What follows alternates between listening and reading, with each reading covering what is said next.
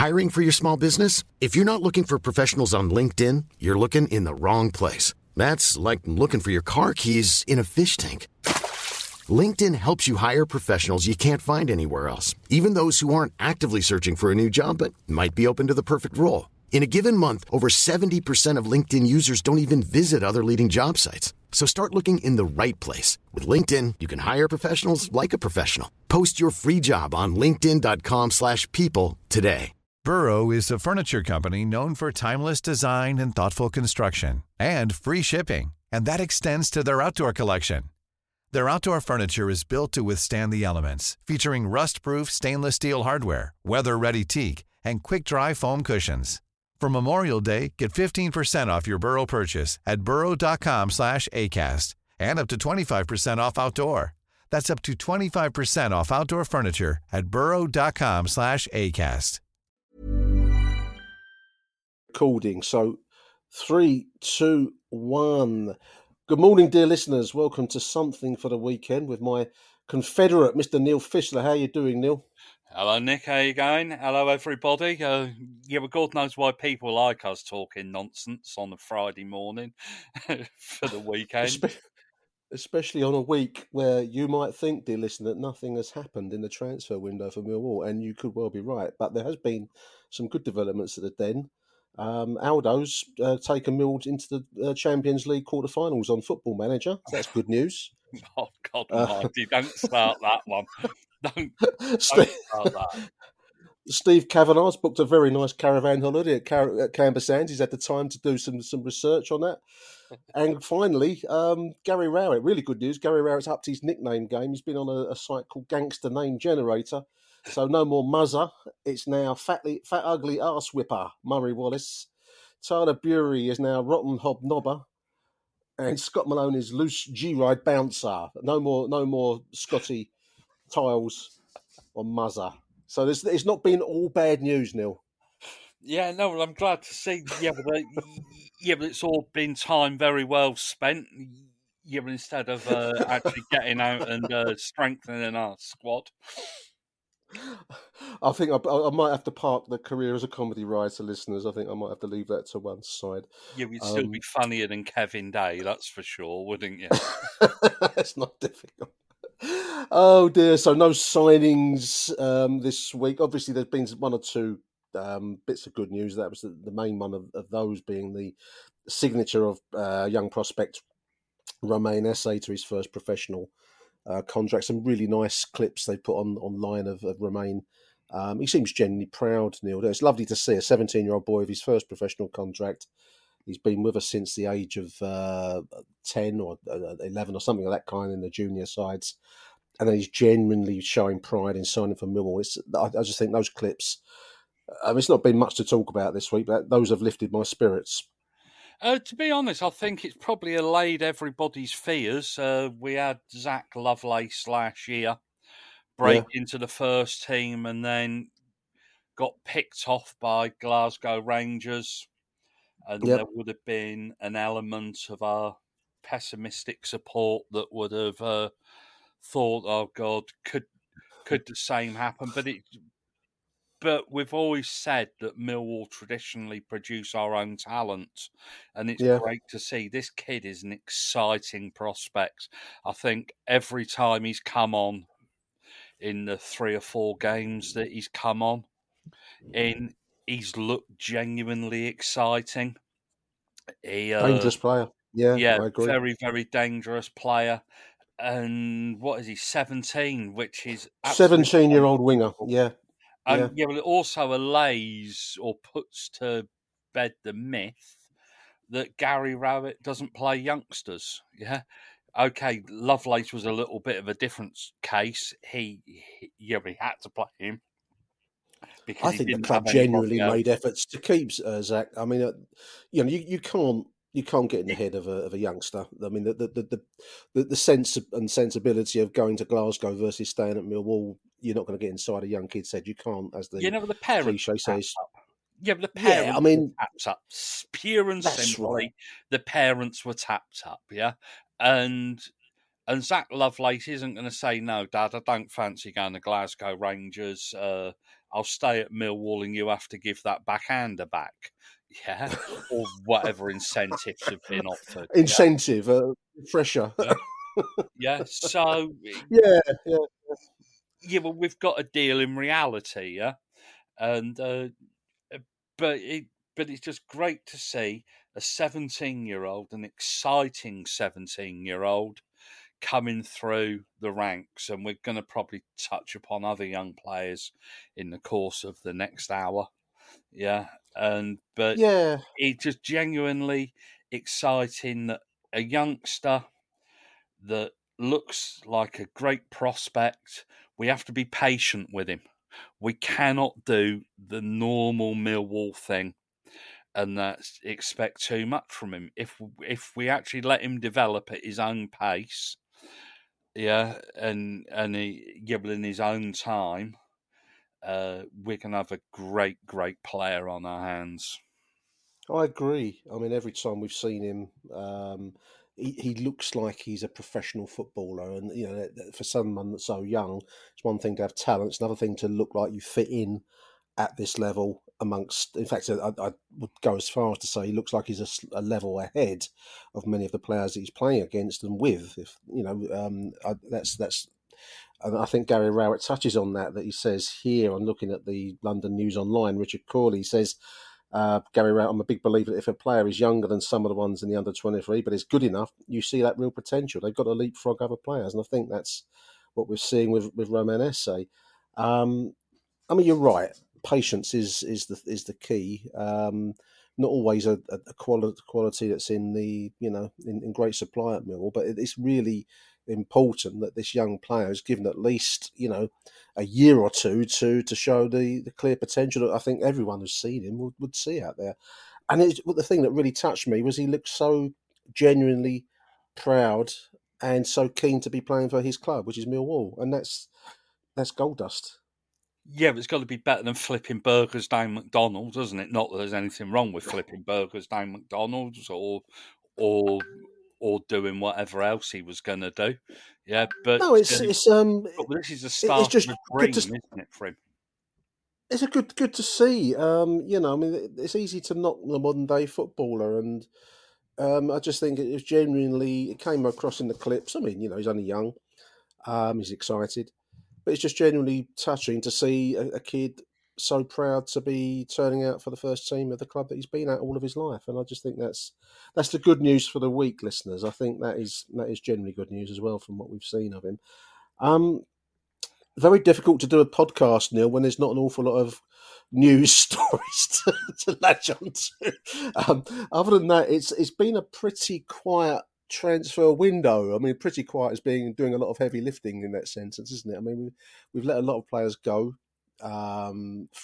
Some will be fringe players, some on loan. We'll touch on one or two names in a moment, but so far nothing coming inwards. It looks a bit like Mother Hubbard's cupboard being bare going to Cardiff tomorrow, doesn't it? With a poor old Tom Bradshaw and Vogelsammer possibly sharing the duties up front. There's nothing much else in the cupboard at the moment. I suppose that's in the nature of transfer windows. A lot of business doesn't get done till late, does it? In the last day. Yeah, no, we touched upon it last weekend, didn't we? In the post game round review that we did. Yeah. It just in some way it's frustrating. In another way, I'm not panicking. Yeah, I don't live in this age where all of a sudden we haven't signed anyone yet, so close the club. Yeah, you would cancel the regeneration. We'll knock build down houses over the den. Yeah, we'll knock down the sausage stand in the car park. Yeah, I think there's an impatience, but you look at it, we are in a fantastic position to challenge for promotion. Well, we're sitting in 8th. I'm looking at the table right now. I mean, some will say, we're overperforming maybe, but we are 8th, 39 points. 2 points behind West Bromwich Albion, who have spent the whole season with much more vast resources than we can bring to bear, because that underpins everything here, Neil. I was looking at the. I'm not an accountant, listeners, so I don't presume to look at account sheets with any measure of expertise. But I mean, the financial figures have been out for a while now. In fact, there's a story in the South London, but from John Berylson, kind of preparing the ground, I think, for people not to expect dramatically big signings. I think, because when you look at the figures, we chug along with was it 13 million loss? Yeah. And a wage bill million. of it was and our revenues down from 13, wasn't it? Our revenues for 21-22, revenue generated was £18.6 million. Contrast that with a top 20 list of clubs in Europe, which include, I think, Leicester City came in at number 20. They generated £180 million. Now, I get that they're a Premier League side, blah, blah, blah, blah, but this is the market in which we're trying to compete. And even within the Championship, there are clubs that generate vastly more higher sums than we do. It's just a fact of life. And, anyone that thinks that we can summon money out of a clear blue sky is being a bit deluded, I think. So, I think every transfer window we have this tension between those that expect there to be, marquee signings and the reality that we don't really go to the table with the biggest budget, do we? Well, we can't. Yeah, we can't compete with most of the sides in this division. Yeah, we could compete with some of them if John Berylson chose to whack in 10, 15 million quid, but gamble the club. Yeah, but he hasn't done it, and it is. Yeah, you're right. You're gambling with your future. Yeah, what happens in you put 10, 15 million pounds in, and we don't make the playoffs, or we don't get promoted. Yeah, you're gambling with the future. I'd much rather, and I've said it for quite a long time now. I'd much rather we were in and around where we are every season than go for it, fail abysmally, and end up in League Two in 3 years, because we end up in administration, we get relegated, and then we plummet. Yeah, and I think it's unrealistic to expect us to go out and spend vast sums of money that we clearly don't have. Yeah, we are a small club and we are punching above our weight, and I think there's an element of the TikTok generation and the younger generation of our fans that need to understand this, and they need to come to the realization of this, and we'll just accept it, really, and we cannot gamble the future of the club on reaching the playoffs this year. Achtung, Millwall. Listeners need to know that we just had an internet break now. I'm back now. I think maybe that's the gods of the internet telling me that whatever we're talking about is trying to fill time about nothing happening really at the den. Maybe that's a message we should take on board. I don't know. Yeah, no, but it was John Berylson telling us, that we really need to put 50p in the internet meter because we haven't got any transfer budget for this season. Oh dear, some news to talk about, listeners. Players leaving. Obviously, we've already lost. We've Benica Fobe's departed for is it Qatar or Dubai? He's gone to. I can't remember which one it was. Abu Dhabi. Dubai, yeah, one of those locations. Dubai. Isaac Alofi we know about already, but also this week they're joined by a player I thought looked a prospect, but clearly. Just going back to an earlier topic, when Gary Rowett is judging a player, he must be looking for things that the outsider, I don't know, maybe isn't always apparent. I suppose Besart Topoloy has signed a full-time offer at Bromley in the National League. I must admit I was surprised because I thought this boy looked like a prospect, but as you and I were saying on WhatsApp last night, mate. He struggled for a place at Dagenham, didn't he? And he seems to have found his level at Bromley. So clearly, the staff of the club, you have to trust them that they know what they're doing with these kinds of deals, because the player that looked hopeful at Dartford in pre-season maybe isn't quite as the full deal as maybe we expected or thought. I saw one or two of the so-called experts online saying that we were making savings because we're going to be hit with a large bill for the memorial stones and the shortfall in Hummel and things like that. Yeah. But we've got to be honest, yeah, it was fold the club time. I was reading on Twitter yesterday when it emerged that this lad was leaving. Yeah, let's be frank about it. He's nowhere near our first team squad. He struggled to get a game at Dagenham and Redbridge. No, he was poor there apparently. Yeah, yeah, and he's gone to Bromley. Yeah, he was released by Crystal Palace at under 16 level. Okay, he's gone into our under 23s. He might have looked okay in under 23 football. Yeah, but then you've got to look okay. Wait, you've got to look as if you can be able to step up. It's not like he's gone to Crystal Palace, or he's gone back to Crystal Palace, or he's gone to QPR, or he's gone to Watford, or he's gone to Luton. Yeah, clubs at our level. He's gone down to Bromley. Yeah, and that says that he's probably not good enough to be in the Football League. Yeah, because I'm sure that there might have been Football League scouts that had looked at him and probably thought, no, he's not good enough for us. Yeah, so he's gone to Bromley. So we need to give our heads a wobble. You would get a dose of reality. Yeah, he's gone to Bromley. Yeah, and that says it's interesting. Just looking at have to play for Bromley. I mean, on that very point, when you look at the clubs, I mean, Isaac Alofe went to Stockport. Okay, he's a bit of a crossroads, and maybe Stockport is the level where he will excel, and we hope he does. Going to leave aside Benik Afobe because he's a proven player. And he's at the end of his career, so that's a different matter. But Hayden Muller has joined Dundalk in Ireland.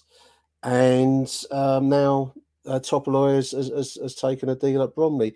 It's interesting where players go to because, whereas Zach Lovelace went to Glasgow Rangers, you can get that that's a level where you're going to move onwards and upwards. These are not those kinds of deals, are they? So I take the point. I think it's just a sense, and maybe it's the impatience of social media here, Neil, because there's a sense, obviously, a lot of deals are going outwards, which will impact the wage bill. It will come downwards as a result of all of those respective deals. Pending, we hope, and there's a story today that we were just looking at, just talking about off air with Gary Rowett saying that he's confident of deals being done.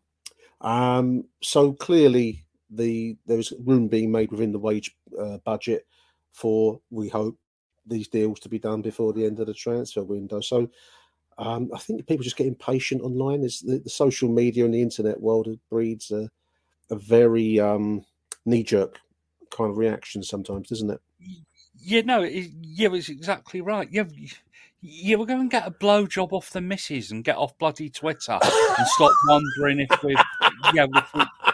we're signing somebody every 5 seconds. Yeah, just be relaxed about it. I'm as frustrated as everybody else that we haven't bought players in. Yeah, but Christ Almighty, I don't fret about it. It doesn't it doesn't worry my life or impact my life that we haven't signed anybody yet. Honestly, just chill. There you go. Watch off the missus, yeah. Or relationship advice on the show. Yeah, seriously, honestly, you're exactly right. Social media is rancid, yeah. And people, we haven't signed anyone yet. personally, I wouldn't have let Benica Phobie leave. I don't know about you, Nick. I would have wanted us to have a replacement in before I let him go, because we are woefully short up front. Yeah? This is the point that struck me. If something happened to Bradshaw, and then something happened to Vogelslammer, we have not got anybody else. At least he was a body on the bench, and we don't look like promoting somebody like Abdul Malik. Yeah, I don't know. I mean, I think he scored 16 goals for the reserves this season, or the under-23s. I'm old-fashioned, so I call them the reserves. Yeah. So would he do a job coming in on the bench? Yeah, but I don't see the sense of releasing Benica Phobie, unless they had a transfer window. But it should be at our convenience, not at the players' convenience. Yeah, and.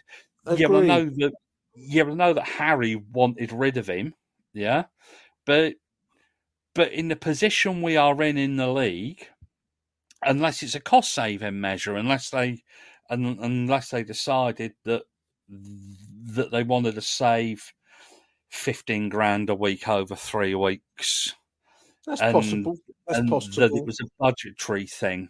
But come out and say it's a bloody budgetary thing, for Christ's sake. Yeah, the football world don't seem to operate like that, does it? It's a weird no, it thing. Doesn't. It doesn't. And you don't admit stuff, I don't know why that is, but I think that we're going back to the original point. If you look at everybody, Hayden Muller's gone to Dundalk, in Ireland, which is probably no better than the conference, is it? Let's be honest. Conference or National League, League One level, So he was nowhere near the team, and we've got to get this sentimentality out of it. The guy's gone to Bromley because that's his level. Now then, he may very well come back up again. Yeah, but hopefully he will. I mean, we wish the boy well, and exactly. I wish him well. He's nowhere near the first team, and that is with Murray Wallace playing like a drain. So I think that point about Benick leaving, and to some level, lesser level, Isaac Alofe. I don't understand why we've not retained them at least until towards the end of the transfer window, because it's left us short. And yes, they're both moved on, and that's great for them both. We wish them both well, but I don't understand that. There may be reasons behind it. If it is budgetary, then okay, maybe that's what was on the club's mind. But it just seems to have left us a bit short in two fairly important games. We were short really at Middlesbrough. Borough, wasn't it? Yeah, we got beat 1-0 there, and we're going to be short going to Cardiff tomorrow. So but that I don't get that. Yeah, but the only thing I can think of was that we did have targets in mind, and we thought we were going to get them, and those targets have gone elsewhere. That could be sheer bad luck. If you're in for 3 players, and the clubs have indicated that they're willing to let all 3 players go, and you can't get those players over the line because they choose to go elsewhere, that's fair enough. But to let them go before you get those players in, knowing that in the real world, those players could go elsewhere, it seems a little bit short-sighted. And we are in a fantastic position. We are. We're going to come on and we'll probably talk about Cardiff tomorrow. I mean, it's a big game tomorrow. But I'm just to go back to that story where Gary Rowett is a reassurance story, I suppose, Neil, isn't it? Just to quote it from the London News Online again, Richard Corley. Mill boss Rowett says we will make signings before the end of the window. Whether they're our first choice, third choice, or fifth choice, then who knows? We can't really dictate that. We're working really hard. I don't put too much pressure on people because we're all putting in a lot of effort and a lot of hours. I'm guessing that it's fifth choice.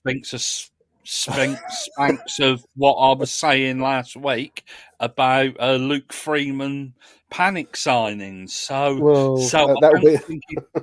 I don't think he's allaying any fears there. First, second, or third choice, yeah, fair enough. You can think that you might not get your first choice, so you want your second choice, and you might look at Kenny Jackett's old scouting list from 1998. Yeah, that he gradually went through. Yeah. It's a marketplace, though, Neil, isn't it? I mean, I sometimes think it's, as fans, particularly when you read through social media, which probably isn't always a good idea. Maybe some of those remedies that Neil recommended earlier on would be your best choice, rather than trawling through Millwall transfers accounts on on Twitter. But this is a marketplace. The players are entitled, and they will want to get the best possible deal they can to ply their trade, because that's what it is from their point of view. And as clubs are also looking to get the best possible player for the cheapest possible price, that's the essence of the market. So given that there's a deadline, then and there's a reason why many deals get done on these. It's why Sky TV makes such a big hoo-ha about it, isn't it? Because the business will probably be left until late, so that everyone's got the full range of options in front of them. So. And the sad truth is, listeners, that just because Millwall pitch up with a few quid, many players might think, well, I can do a bit better than that. That's the truth. So probably we won't see much action till is it January 31st? Is it closing? I think it is, isn't it? The closing the deadline day. The transfer window closes on January 31st, or Tuesday, as it's normally known down at Millwall. It's no day of the week, isn't it? Yeah, we're not transfer. The old ones, all the old ones are coming out today, aren't they? But no, Neil and I are going to set ourselves up as stand-up comedians. Yeah, well, I should be a stand-up comedian. I'm funny enough, but to be honest, we have got until Tuesday week. Yeah, transfer deadline day.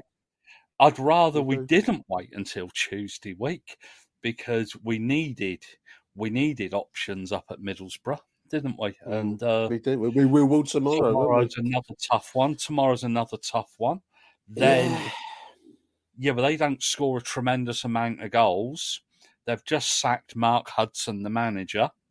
Yep. After 4 wins in 18, I would have much rather it had been 4 wins in 20 after we beat them tomorrow. But we have to be patient. You can't we can't constantly, Millwall haven't signed anyone today, fold the club. No. Just get over it. Just have a chill. Tomorrow's opponents, Cardiff. Get on with it. We've done that. We've had all that. We don't want to keep putting that image in people's minds. Tomorrow's opponents, Cardiff, are 21st, 1 place above Huddersfield Town in the third relegation spot. 7 wins, 12 losses. No wins in the last 5, according to the BBC's championship table here. And it's a game where really, Neil, we've got to be looking to capitalise tomorrow. Light up front or not, we've got to get some goals. I think we've also got to be looking for 1 or 2 players, and I'm thinking probably of Zian Fleming here to step up. But he's been quiet last couple of games, and maybe we expect a lot now because of the high bar that he set for himself. But we do need to start seeing a little bit more goalmouth action, because that was really where we fell badly short up there at the Riverside Stadium last week. And tomorrow's a big game, big 3 points at stake for us. Yeah, I've been to Cardiff a few times. It's never a place where we seem to score that many goals, and I doubt somebody will correct us. But they aren't doing well. Yeah, no, they're not. Take advantage of it. Yeah, and let's go down there, and that's come back with 3 points. We need 3 points if we're gonna keep in touch with people.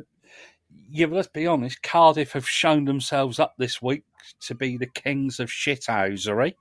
We're trying to insure a player for 20 million quid the day after his plane crashed into the channel. It's probably not the brightest thing to do. Yeah. True. Yeah. So you're on form today, you are, aren't you? Blimey. So well, let's go down there and let's heap more misery on them. Little old Millwall go down there. We're going to have, it's going to be like Friends reunited. Marlon, Marlon can be down on one knee with his fist up in the air if he wants, yeah? We're just going to run straight over the top of him. He's injured. He won't be round there. Oh, you're joking. He's injured. Have I just come up with that line and he's injured? Yeah, I think you have. Let me have a look at the... I haven't checked the Cardiff News, listeners, for this kind of prep for these shows. I don't really look at the opposition. If you want that, you go to other places for that kind of info. Yeah, but it is Marlon, though, isn't it? So yeah. But yeah. Talking about Neil Warnock coming back to manage them as well, so that's another. Yeah, well, it might be something that it could lift the doom and gloom that's online and around the place. Yeah, if we can go down and we can put in a decent, we can put in a Preston North End type performance. Well, we've not been trained. We've been training at the Den all week, listeners, because Calmont Road has fallen victim to the freezing temperatures. I think this is one of the points I wanted to make in the show now. It's just probably a good point as to why the club are so keen to relocate the whole training operation down to Brands Hatch once that has come to pass. Because the Calmont Road is essentially a school playing field, isn't it, really? It's got its gym and it's got its facilities there, but it's the actual ground itself is not really first class when you look at how... I was at the cricket at Beckenham in the summertime, next door to the Palace Training Centre, and it does look like a different level to what we're working with. So, given that Calmont has not been available to us, they've been training at the Den. It just does give a bit of a sense as to why maybe the club's investing in facilities rather than potentially players in this transfer window. Claremont Road, I know it's owned. Yeah, is it owned by Cambridge or Oxford University, something like that? Something like that, isn't it? Yeah. Yeah. And you can't have an indoor. Yeah, well, I know they like these tented. They do essentially a big tent marquee over a pitch, don't they? And they can put hot air blowers in there and things like that. So, and I doubt we can do that down at Claremont Road. So it's all part of this gradual. Dragging Millwall into 2020, whatever it is, 2023, Absolutely. 2024, whenever it'll be built. We're coming into, we're coming into this from a standing start. So, and we have said it many times. The club is getting more professional. It's getting better run in many ways. Yeah, and we can't be little old Millwall with its League One training facilities, can we? Or its League Two training facilities. No, I think Romeo's injured. He wasn't in the team that played Leeds in the week in the Cup for Cardiff. I'm sure I read that he's out for a few weeks. Let's have a look at the game against Wigan for them. Blah blah blah. No, he wasn't in that team either. He wasn't on the bench, so I think he must be out injured at the moment. So I'm afraid there'll be no Boo Boy Villain for the travelling support tomorrow. Big game though, Neil. It's I thought last week's was a big game up at Middlesbrough. We got slightly we were overrun in the first half, and the game got away from us really once we went that goal behind early in the second. So it's important that we don't get overrun tomorrow because Cardiff are struggling. And we need to bring our top game down there, in my opinion. Yeah, no, apparently he a couple of weeks ago, he was going to be out for 6 weeks with a hamstring injury, and he'd been one of their standout players, which doesn't say an awful lot about the rest of his teammates, given their form, really, does it? Or, with the lack of it. Obviously... we do need to go down there. We need to put in a performance, and we need to come back with 3 points. Yeah. Ideally, I'd like to see us score 2 or 3 goals and boost our goal difference. But if Vogelslammer wants to hit one in off his bollocks in the last minute, I'll gladly accept it. I'll gladly accept a 1-0 win. Bit of a Vogelslammer reaction online lately. I don't know. We do like to look for boo boys and villains of the piece, and I've just noticed 1 or 2 comments around the Twitter scene slightly digging at Vogelslammer. I think he's been an unlucky player. I mean, you can argue about his expected goals rate and God knows what other statistical measure that people bring to football matches now. But, I remember him hitting the woodwork a few times. I'd like to see him maybe getting involved in the goalmouth action a little bit more, taking a few more chances. He had a poor shot against Sheffield United. He put the ball wide, didn't he? But I think he's been unlucky, and I don't think he's quite the. He's been cast as a weak link, and I don't think he is a weak link in the side personally. Mate, he's been classed as shit. I don't think he's shit. He's not shit. He's not shit. He's not shit. He was signed as a striker, and we're playing him as a winger. Yeah, and I mean, he doesn't get too many chances. And there have been 2 or 3 games recently. He's looked pretty good. He looked fantastic at Watford, didn't he? And I think the game afterwards, a home game, he looked fairly decent. But he's a striker, and we're playing him out wide. It's this strange Millwall need for there to be someone responsible for. Yeah, but there has to be a pantomime villain, doesn't there? Yeah, but Tyler Bury's injured, so he can't fill that role. It's got to be Andreas Vogelshammer. I think it's just a bit unfair. Yeah, Benica Phobie's gone. Yeah, but Benica Phobie's now in Dubai. Yeah, Tyler Bury's injured, so we have to have somebody. Yeah, well, you're right. Somebody in that side has to be the target of everybody's disaffection, or dissatisfaction, And Murray Wallace will be next in line because he's been playing awful all season. He's I think it's just I don't know where it comes from, what people expect. We are, I remind everyone, 8th in the championship table now. For many, many years of our history, that's been we would dream of being at this level. So get a bit of perspective. Yeah, that's 8th top, isn't it, Nick? Not 8th bottom. We're 8th top.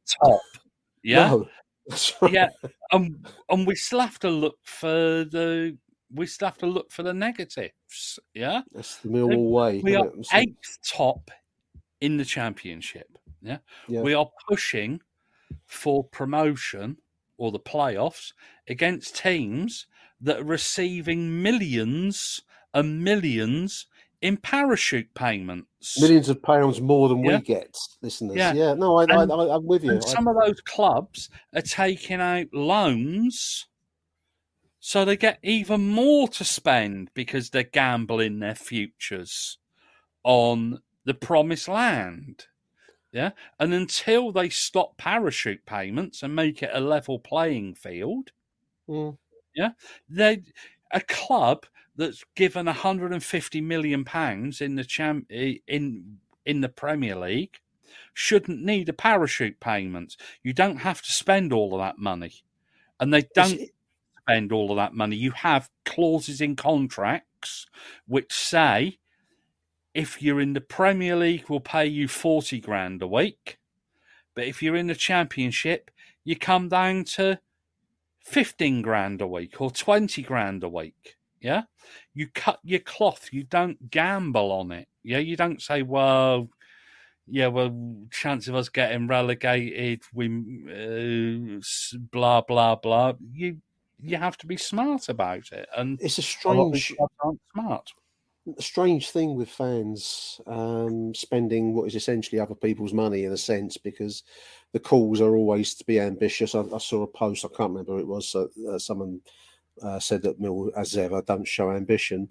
But it's that very point you've just made then. I mean, you look downwards through the various divisions, you can find many clubs that have gone, as the expression has it, chasing the dream. You could start with Bradford City, who I think languish still in League Two, but they at one point were, playing at the top table, but then they overstretched, overspent, and then you're going to look at the likes of Bolton Wanderers, Portsmouth, ex-Premier League side, Ipswich they're in League Two. I mean, maybe they're having a decent season now at last. But you don't have to look very far. Charlton, if you want to, teams that overstretch themselves, that get ideas that they are something that they're not, and they've got some divine right to be at the top table, then find themselves pretty swiftly tumbling through divisions. And I'm even looking at this season's Championship division. You got Wigan rock bottom, Huddersfield, another side that have played in the top tier. And then Cardiff above the bottom three. It's not difficult to see teams struggling, and we just don't have the resources to go gambling at the top table, the high rollers table, whatever way you want to put it. And with that realism, argument, we need some realism, don't we? But exactly, and but that's what I hope I bring to this. A little bit of realism. I cannot stand this lack of ambition. It's a fucking nonsense. It really is a nonsense, yeah? We are showing ambition. We spend what we can afford to spend, yeah? Would I like us? Well, I know we've been linked with Lyndon Dykes, haven't we? For a $3 million bid, apparently, rejected. We've just seen that. Or Landon Dykes, whatever he's called, the QPR striker. Yeah. Do I want him? I don't... Not really. I think we can. I've only seen him play a few times. Is he better than what we've got? Yeah, definitely. Is he worth? It's whether you want to pay that kind of money for him, isn't it? Yeah, he's 27. It would move away from, I think, what they're trying to do is, and that's to sign players that we can add added value to, and then we can sell on, like Fleming. Yeah.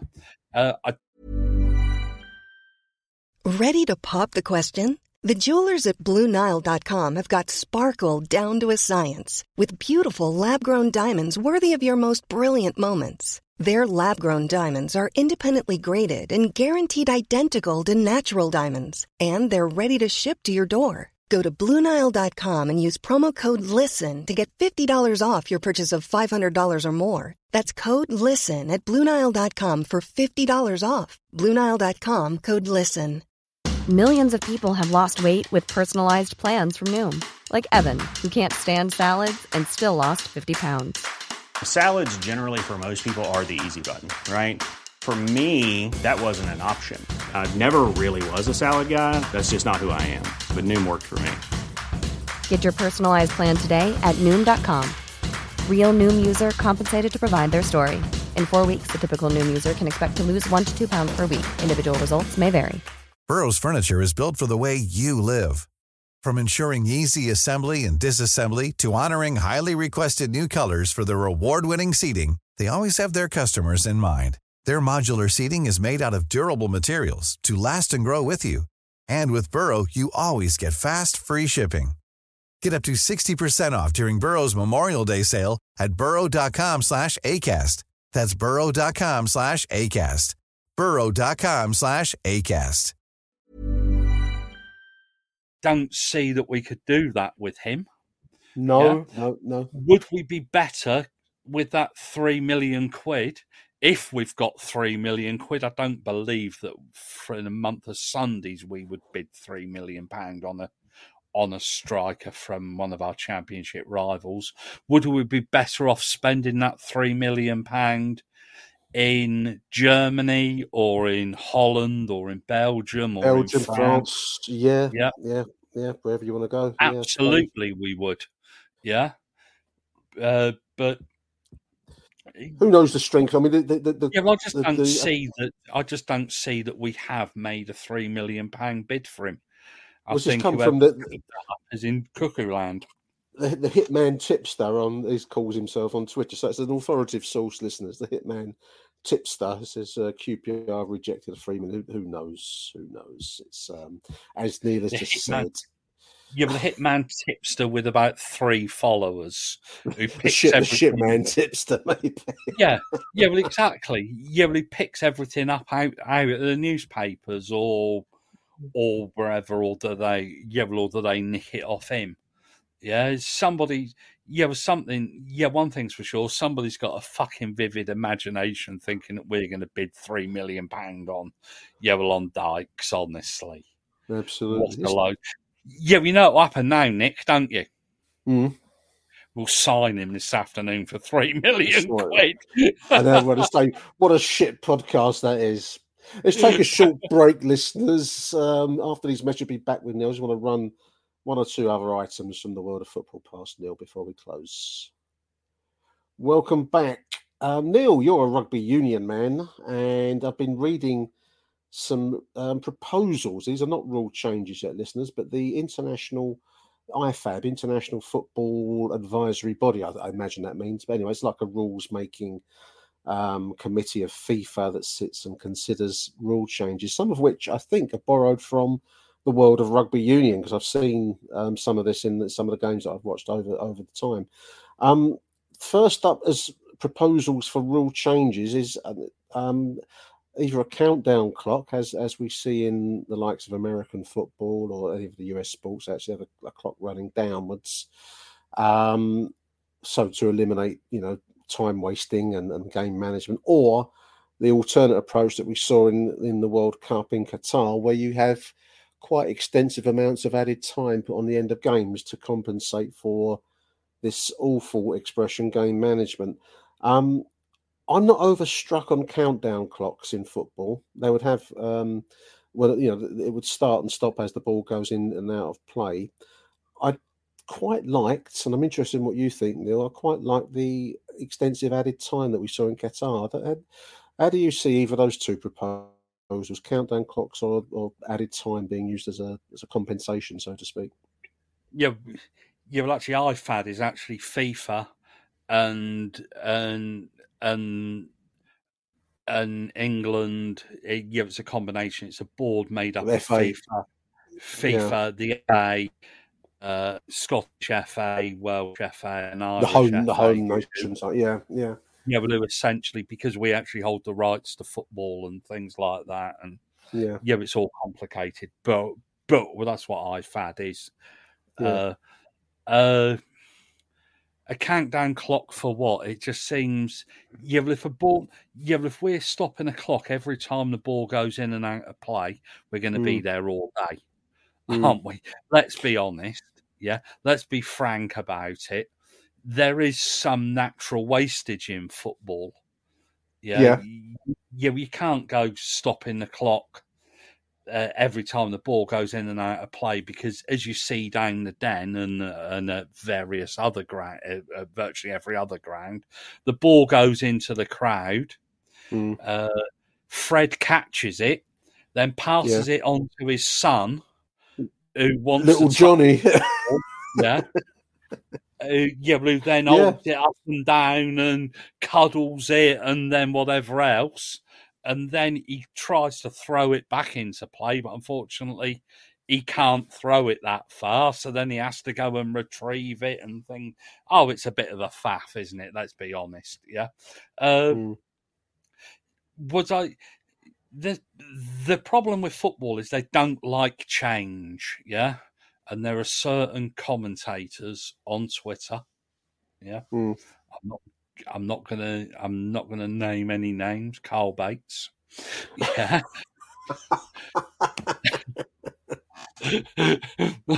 Poor old Carl. What's he said? What's he done? Yeah, no, sorry, mate. Yeah, no, I'm just. But there are people. But I think that there were people moaning about the amount of time added on when we had 9 and 10 minutes. Now that Carl in the World Cup, but if it wasn't him, but I think he did comment on it. I know he's not a fan of VAR, but really, if you're a manager and you keep on getting 9-10 minutes added on and you're losing goals, you're conceding 2 goals in that 9 or 10 minutes. Surely it's a bit of a wake up call. Yeah, I know they're Yeah. trying to make the game faster. They're trying to get the ball in play more, and there is an awful lot of time wasting when you see a goalkeeper hugging onto the ball. And Yeah, and I mean, whatever happened to the 5-second rule or 6 that seems to seconds? be ignored. My pet Yeah. hate is how long it takes to start the game after a goal. I mean, you've got at least a minute between a goal being scored, and once you've done your group hug and you're kind of like punching the air and all the rest of it, this kind of Sunday morning stroll back to your own half to reform. Yeah, but that is up to the referee to stop his watch. Yeah, it should do. They don't do that. I think that's the point, isn't it? The referee does have the control. I saw somewhere they're on about a timekeeper. No, the referee is the sole arbiter of time in football. Yeah. And it's up to the referee. I know sometimes we've all sat there, haven't we, at games and 5 minutes gone up. Yeah. And you're thinking, where in the hell has he got 5 minutes from? But by the same token, when 2 minutes goes up, when it's quite obvious that not we've enough. lost a lot of the game, it isn't enough. Yeah. The referee is the sole arbiter of time, and I want to see him stay the sole arbiter of time. Yeah. A good idea. One of the things they're proposing that I do like, which is borrowed from the world of rugby league and union, I believe, league, is referees with a microphone to explain their decision making, particularly with VAR. They're trialing the kind of they do it in the US as well, don't they? Where the American football, the umpires there will give a kind of a loudspeaker announcement as to what happened, why they're making that decision, and play continues. I mean, it's commonplace in rugby union, I think, Neil, isn't it, to have this, and it seems to work quite well. Referees are mic'd up in rugby union, so you can hear them during play. Yeah, and it is all times you can hear them. Yeah. And you can hear them explain things to the players. You can hear the conversation between the referee and the TMO. Yeah. Yeah. The rugby union version of VAR.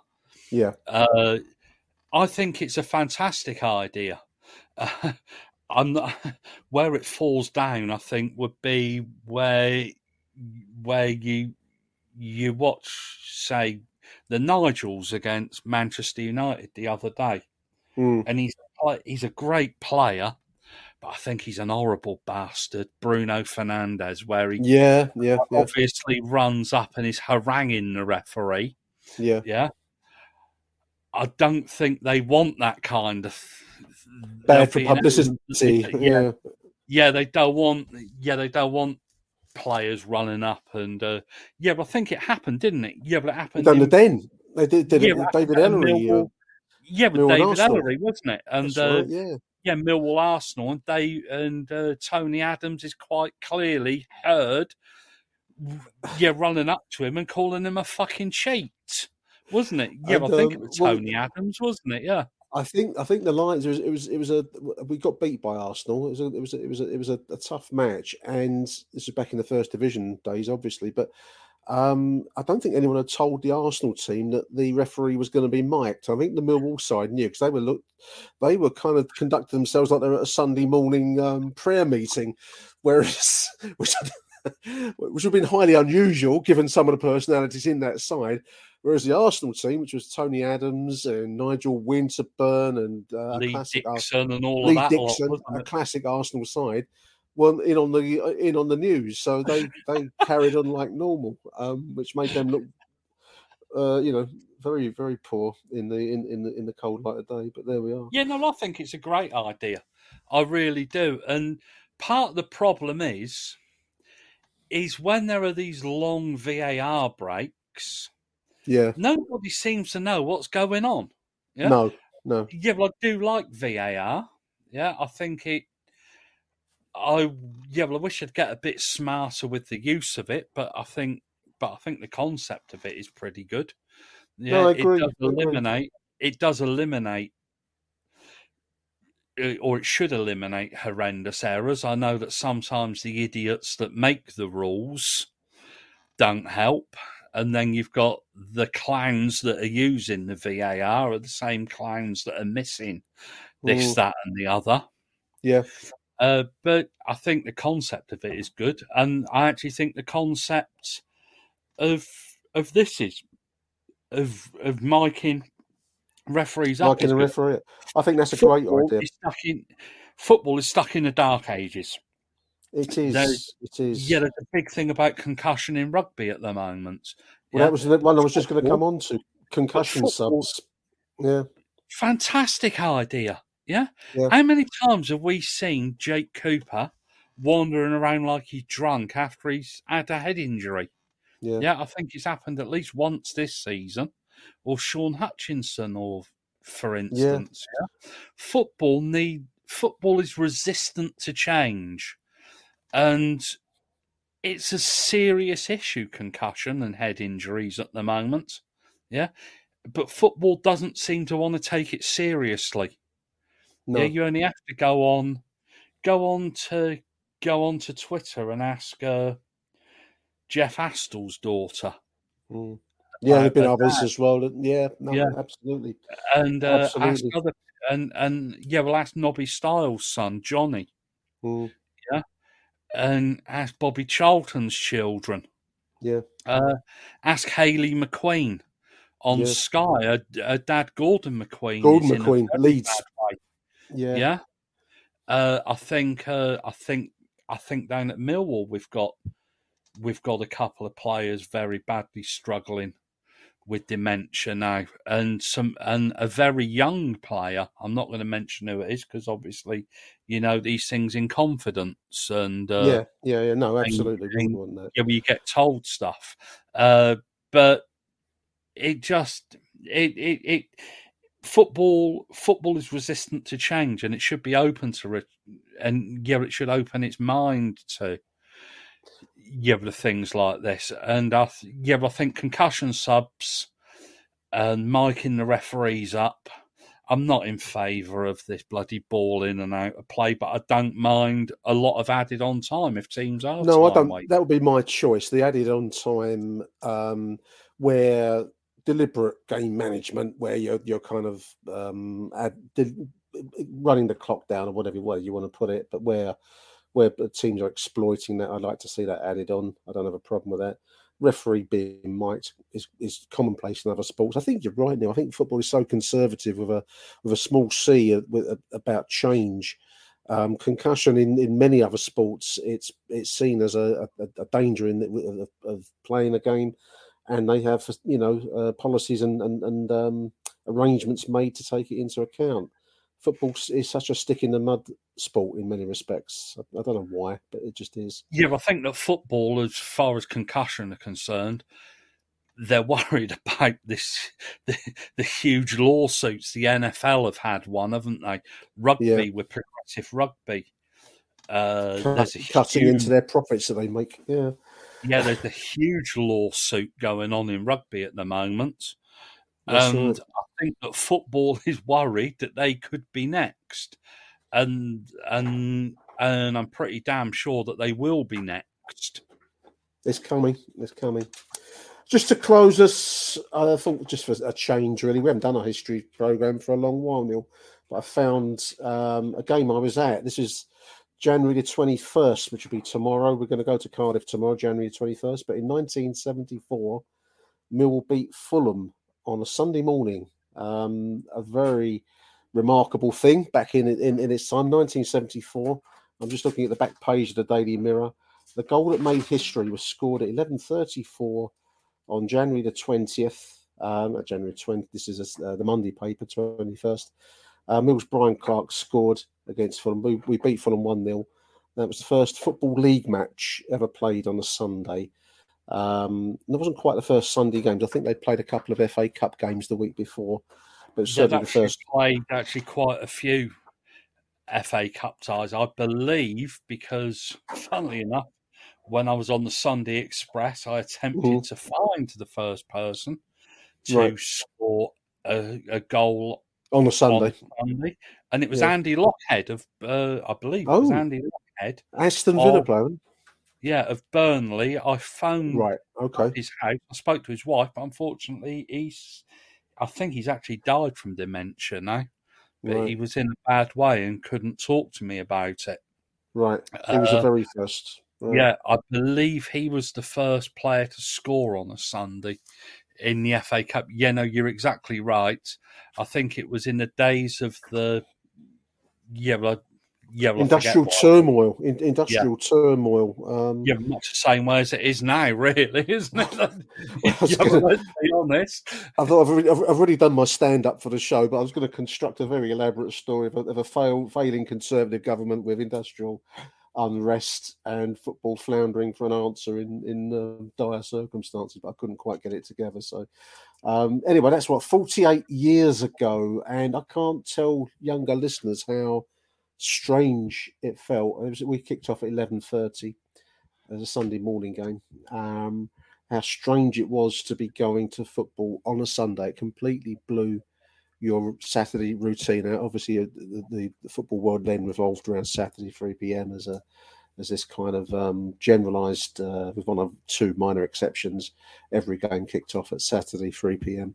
And to change that routine felt so weird, especially on a Sunday, Neil, in an era where Sunday meant Sunday. Everything was shut and quiet, and it was just a very odd experience to go there. But it was a big crowd there at the Den for this game, 15,143. It was felt to be a big success, and in some ways, despite the tough times that provoked the idea of Sunday football, in some ways, I think the modern era of football started to take hold from there onwards, because that was breaking new ground, and it was the start of many changes in the game over the years that followed. But that was, for me, that was the first.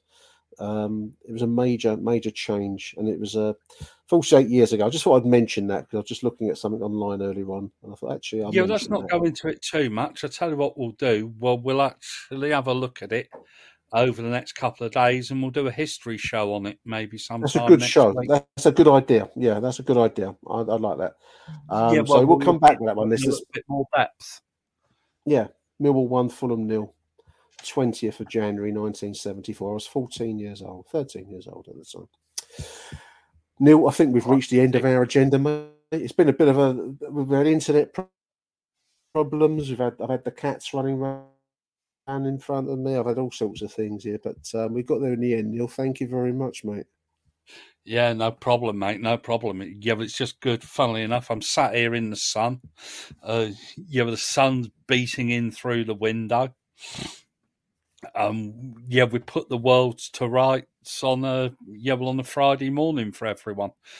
Yeah, it's a great time to be alive, mate, isn't it?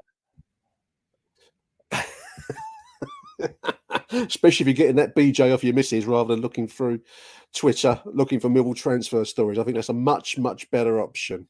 Anyway, there we are. Thank you for listening to listeners. I'm going to go and do myself a cup of coffee after all that. Anyway, thank you for listening. Arrivederci Millwall. Bye for now. Nice one, mate.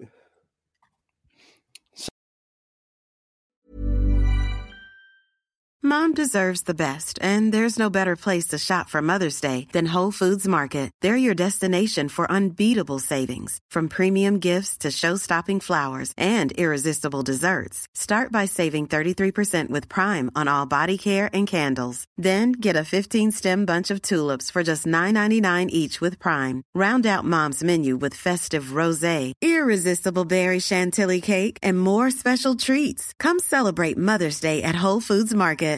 Flexibility is great. That's why there's yoga. Flexibility for your insurance coverage is great too. That's why there's United Healthcare Insurance Plans. Underwritten by Golden Rule Insurance Company, United Healthcare Insurance Plans offer flexible, budget-friendly coverage for medical, vision, dental, and more. One of these plans may be right for you if you're, say, between jobs, coming off your parents' plan, turning a side hustle into a full hustle, or even missed open enrollment. Want more flexibility? Find out more about United Healthcare Insurance Plans at UH1.com.